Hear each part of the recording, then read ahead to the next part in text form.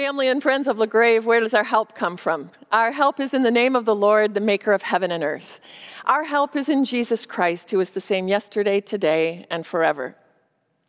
So, friends, tomorrow is Pentecost. It's the day that we celebrate God's Spirit coming with life and power to those whom Jesus gave the mission, the task of carrying on his work in the world. And that is a big task. It's the primary task of the church. Sometimes it feels like it's a task far beyond our own power and capabilities and intellect, and it is. But Jesus did not leave us without help.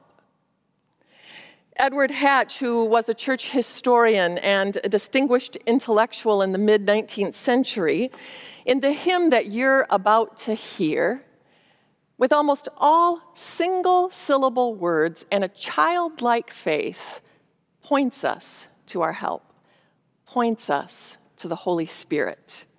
Hear the words of the first verse. Breathe on me, breath of God. Fill me with life anew, that I may love the way you love and do what you would do. Let's listen.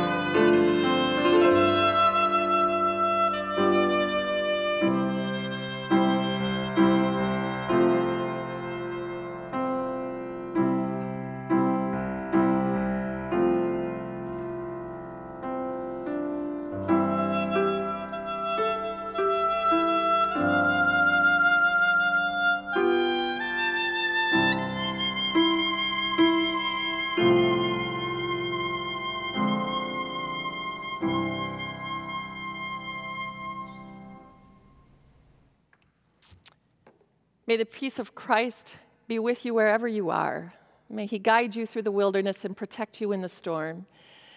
May he fill you with thanksgiving for the wonders he is showing you, and may he bring us all back together again, rejoicing face to face once more.